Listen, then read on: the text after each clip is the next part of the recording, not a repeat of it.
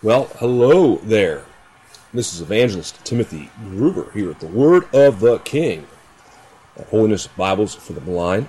Ecclesiastes chapter 8, verse 4 tells us that where the word of a king is, there is power, and we may say unto him, What doest thou?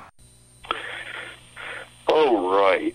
Open up to James chapter 5. James chapter 5. While you're opening up to that, I'm going to go ahead and read something here entitled Musing with the Lord. The author of this wrote, I hope I'm not ungrateful, Lord.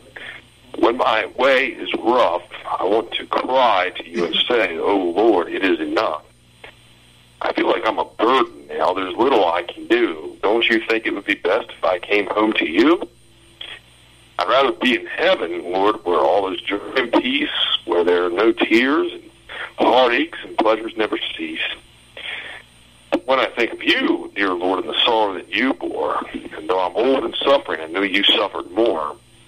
And then you too knew grief and pain, and there were times you wept. Your soul was filled with sorrow, but in your heart you kept the firm resolve that to the cross of suffering you would go to give your life a sacrifice because you loved us so. Oh Lord, I'm sorry I complained, and I will try to be patient, loving, and content until you send for me. The following prayer is an example of one that you can use as you come to God. There at that last part there, oh, I'm sorry I complained, and I will try to be patient, loving, and content until you send for me. So specifically here, I'm talking about patience. James 5, starting in chapter 7, I'm going to read all the way down through verse 11. Be patient, therefore, brethren, unto the coming of the Lord. Behold, the husbandman waiteth for the precious fruit of the earth, and hath long patience for it until he receive the early and latter rain. Be ye also patient. Establish your hearts, for the coming of the Lord draweth nigh. Grudge not one against another, brethren, lest ye be condemned. Behold, the judge standeth before the door. Verse 10, Take, my brethren, the prophets, who have spoken in the name of the Lord, for an example of suffering, affliction, and of patience. Verse 11, Behold, we count them happy which endure. Ye have heard of the patience of Job, and have seen the end of the Lord, but the Lord is very pitiful and of tender mercy. Now, verse 7, Be patient, therefore, brethren, unto the coming of the Lord. When I think of patience, be patient, therefore, brethren, I'm reminded of in Galatians chapter 5.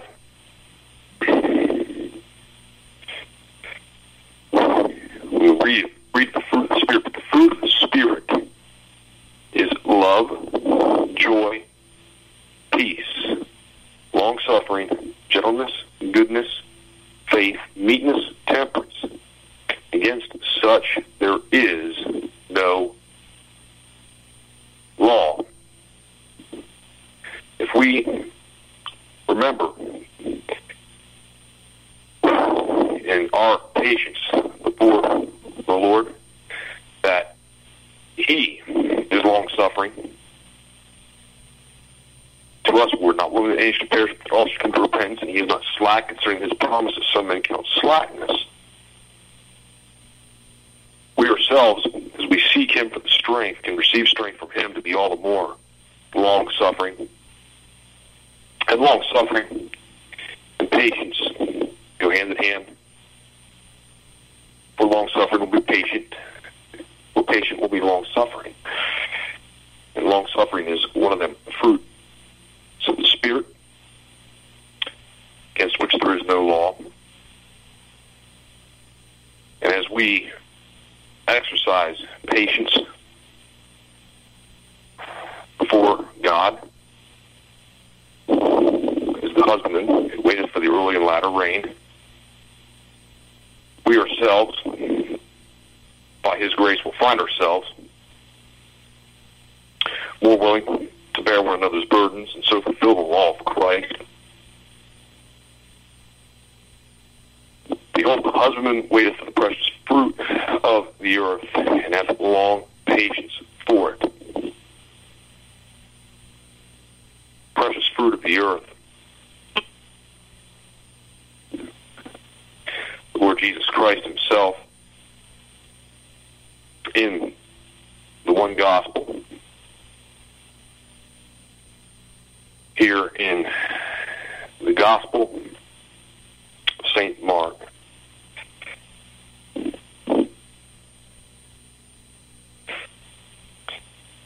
spoke concerning time of harvest.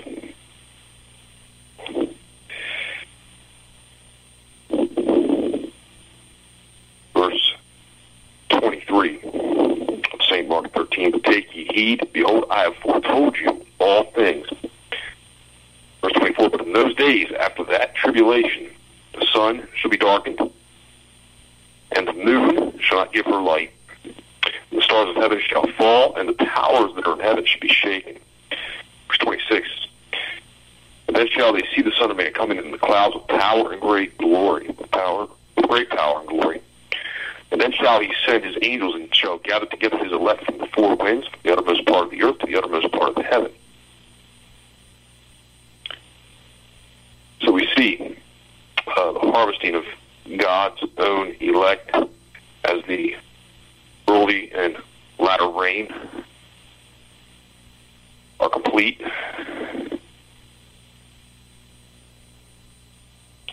And that seed which the Son of Man himself had sown, Son of God, the Lord Jesus Christ, is harvested.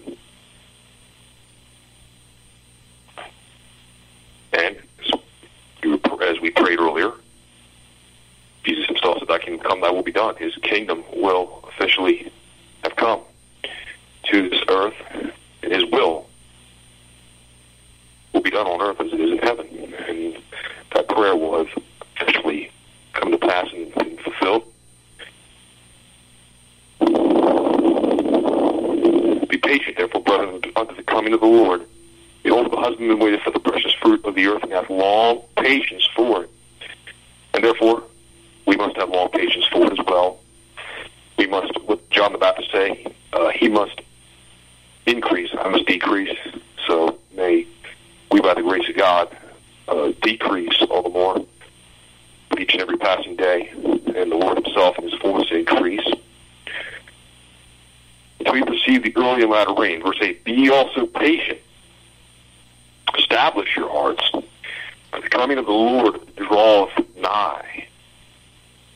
So again, even as we have Christ himself as our example, and he with patience endured, long-suffering, the wrath of God in our place on the cross, according to Hebrews chapter 12, verse 2. Even as we have him as an example, we must seek God for the grace, more grace, to follow his example, to walk as he walked, put him on daily, as the scripture says.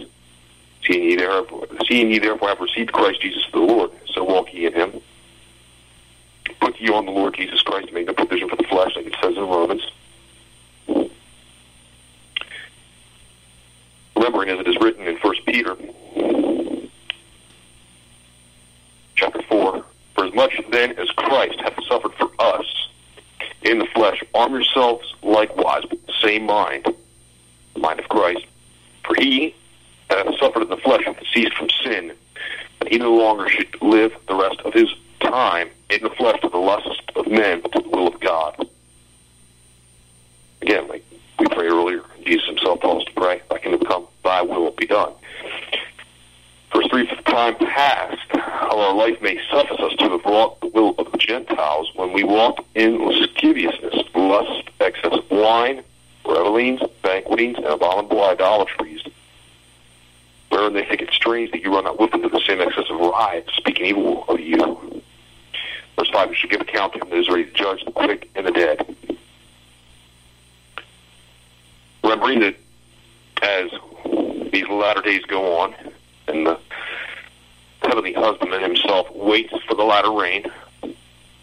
Mockers will increase, and they will all the more think it strange that we run not with them to the same excess of pride, speaking evil of us. May we, by God's grace, continue to be steadfast, unmovable, always abounding in the work of the Lord. Lord, help us.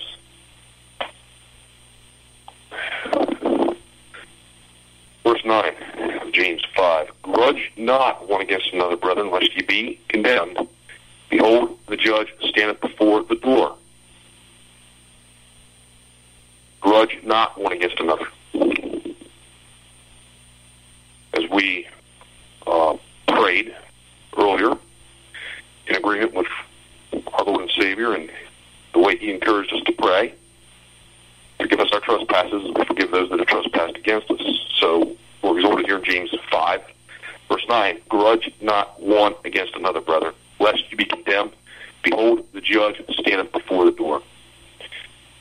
We're reminded of the exhortation in Ephesians.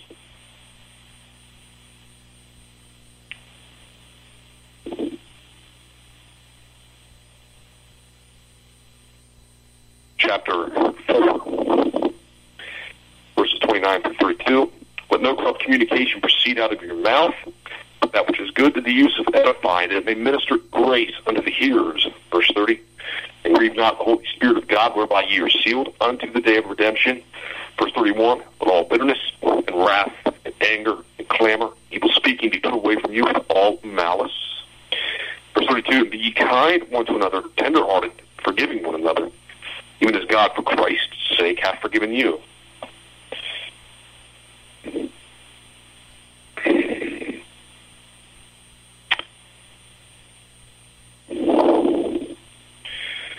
And when it comes to this matter of establishing our hearts, I'm reminded of where the Lord Jesus Christ Himself spoke of that wicked servant who declared that his Lord had put off His coming, and he himself started living like the devil. And Jesus Himself spoke of that day, meaning the day of His coming upon that wicked servant unawares.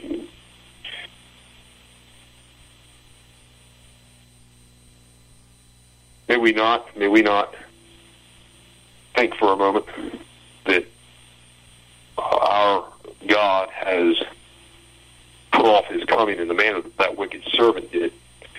The book of Hebrews is clear, the Word of God is clear in the book of Hebrews, that he that tarrieth shall tarry no longer. And we are not of them who draw back on the petition, but of them that believe to the saving of the soul.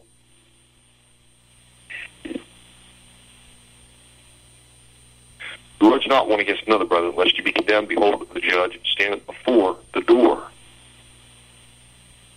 In the context of the church, when I think of the judge standing before the door, I can't help but be reminded of Laodicea, Revelation chapter 3, verse 14 of Revelation chapter 3. And unto the angel of the church of the Laodiceans write, these things saith the Amen, the faithful and true witness, the beginning of the creation of God. I know thy works, that thou art neither cold nor hot. I would thou wert cold or hot. So that because thou art lukewarm and neither cold nor hot, I will spew thee out of my mouth. Because thou sayest, I am rich and increased with goods, and have need of nothing, and knowest not, thou art wretched, miserable, poor, blind, and naked. Verse 18, I counsel thee to buy of me gold tried in the fire, that thou mayest be rich, and white raiment, that thou mayest be clothed, and that the shame of thy nakedness do not appear, and anoint thine eyes with eye salve, that thou mayest see. Verse 19, as many as I love, I rebuke and chasten. Be zealous therefore and repent. Behold, I stand at the door and knock. If any man hear my voice and open the door, I will come into him and will sup with him and eat with me. judge says here, Revelation chapter 3, verse 20, behold, I stand at the door and knock. And he may hear my voice and open the door. I will come into him and will sup with him, and he with me. So the judge stands before the door, and that the door of the church of Laodicea. And of course, I trust that we are ourselves resolved to not be lukewarm, nor to be cold, but to be hot for Jesus. Verse 10, James chapter 5. Take, my brethren, the prophets who have spoken in the name of the Lord for an example of suffering, affliction, and of patience. Take, my brethren, the prophets who have spoken in the name of the Lord for an example of suffering, affliction, and of patience. Historical tradition tells us that Isaiah, the prophet, himself was sawed in half. I don't know if you would bear witness with that, Kenny, but that's what I was told, and that's what I was informed. And how would you like to be sawed in half? Sawed in half. Now, I don't know, he may have already given up the ghost, but the time they did that, I wouldn't give them the benefit of the doubt, thinking they were not cruel enough to do that, but I'm sure they were cruel enough to saw him in half while he was still alive. But anyways, take, my brethren, the prophets who have spoken in the name of the Lord, for example, of suffering, affliction, and of patience. Well, John the Baptist himself gets his head cut off in a charger and gets paraded around after he has enough courage to confront the king, Herod himself, about an adulterous relation before God, in front of the king himself about his sin. You know,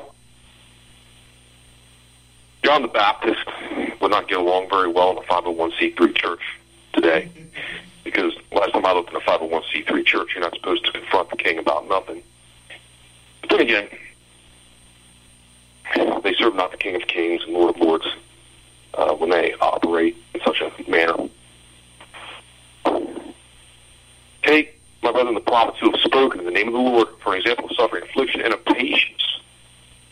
You know, this whole 501c3 thing, you know, think about it. If you're not going to confront sin, you're not going to judge sin in your own government, how long before you're not going to judge sin in your own life? How long before you're not going to judge sin in the local church? Is it any wonder these 501c3 churches have gotten so pathetic and don't take a stand on nothing anymore? It truly is the devil's masterpiece, as this one brother described it, to destroy the local churches. So part of being patient, establishing our hearts for the coming of the Lord draweth nigh, is not seeking to really yoke up with any of these 501c3 outfits that call themselves churches. I'm not saying that it would be sin. Maybe just, you know, personally, I can't go to one very well. I can't go to one with a pure conscience myself, personally, because I've just seen too much. I've just been taught too much of the Lord, and I realize too much how it is so. The fruit is just so antichrist, and it's so evil. The fruit of it all. You know, but at the same time, it's like, you know, can I say automatically I would never walk in one, even for just like 1 week? Put it this way: if I went there, I would be going there, I confess, I wouldn't be going there so much to worship the Lord in that context. People talk about, you know, in the context of me wanting to find a wife, you know, about going to certain churches, and I don't even have really the desire to go to such a church even for that purpose. Never mind the fact that I don't believe, you know, we go to church to find a wife. But anyways, what did God say through Elijah back there in the day when Israel was, you know, how long halt you between two opinions? Let's not be halt between two opinions here. Let's say no to Caesar. Let's say yes to Jesus Christ.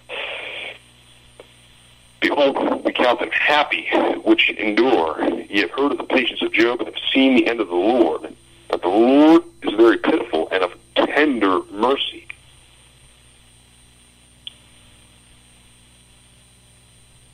Take, my brethren, the prophets who have spoken in the name of the Lord for an example of suffering, affliction, and of patience.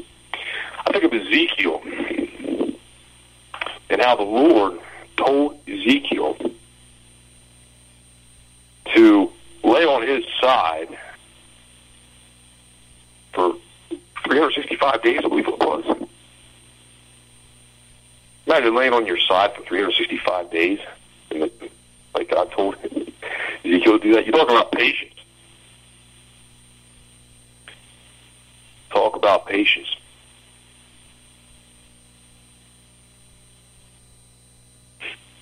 And then think of Jeremiah, caught up there in the dungeon. In the context there, the account as it is in Jeremiah. Prophet Jeremiah. Think of the prophet Moses out there in the wilderness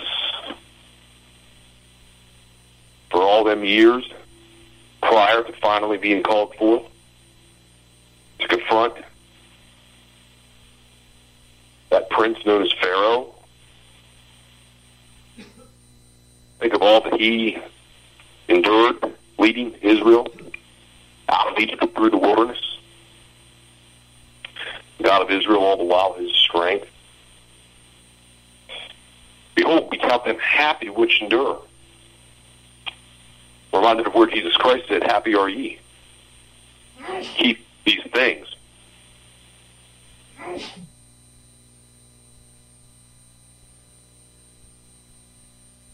Word of God declares here, blessed is the man that endureth temptation, for when he is tried, he shall receive the crown of life, which the Lord hath promised to them that love him. James chapter 1, verse 12. Blessed is the man that endureth temptation, for when he is tried, he shall receive the crown of life, which the Lord hath promised to them that love him. We count them happy which endure. Ye have heard of the patience of Job.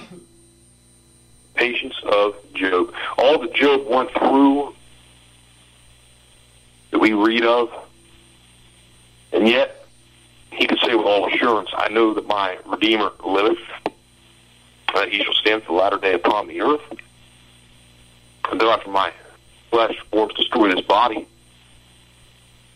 yet in my though after my skin worms destroy this body, yet in my flesh shall I see God, whom I shall see for myself and not another.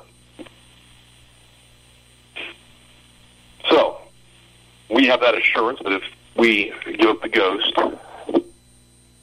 before the trumpet sounds, our body goes back to dust. So after our skin worms destroy this body, it shall be raised incorruptible, and we shall be fully conformed to the glorious image of our Redeemer as Job himself. What's it say there in 1 John? Every man that hath this hope in him purifieth himself even as he is pure. So may we seek the Lord for the grace to purify ourselves in patience. Considering the patience of Job, having seen the end of the Lord is very pitiful and of tender mercy.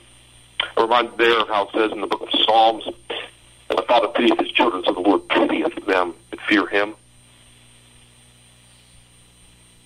Thank the Lord for his pity. Thank the Lord for his tender mercy toward us.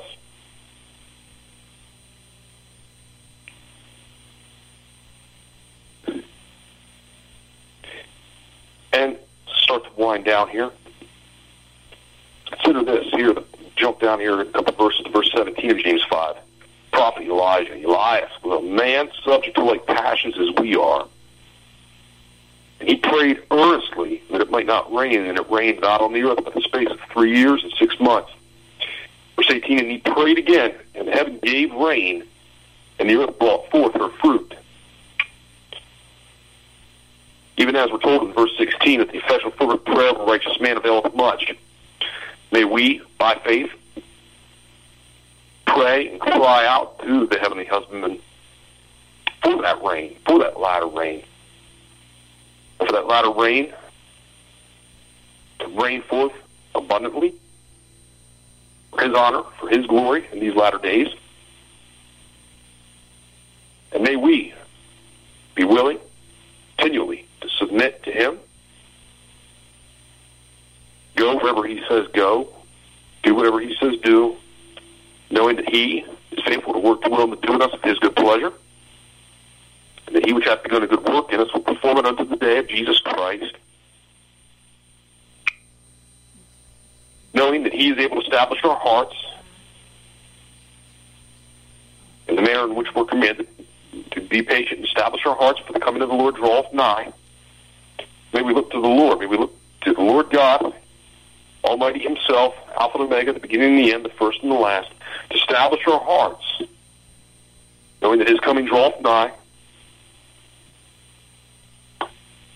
and knowing that He that tarrieth shall at one point tarry no longer. As it is written, "Now the just shall live by faith, but if any man draw back, my soul shall have no pleasure in him." Verse 39, "But we are not of them who draw back into perdition, but of them that believe to the saving of the soul." Verse 37 of Hebrews chapter 10, "For yet a little while, and He that shall come will come, and will not tarry." And in conclusion, we have this exhortation in Titus chapter 2. The grace of God, verse 11 of Titus chapter 2, "For the grace of God that bringeth to salvation hath appeared to all men, teaching us that, denying ungodliness and worldly lust, we should live soberly, righteously, and godly in this present world." Verse 13, "Looking for that blessed hope and the glorious appearing of our great God and Savior, Jesus Christ." Verse 14, "Who gave Himself for us, that He might redeem us from all iniquity and purify unto Himself a peculiar people, zealous of good works." Verse 15, "These things speak and exhort and rebuke with all authority.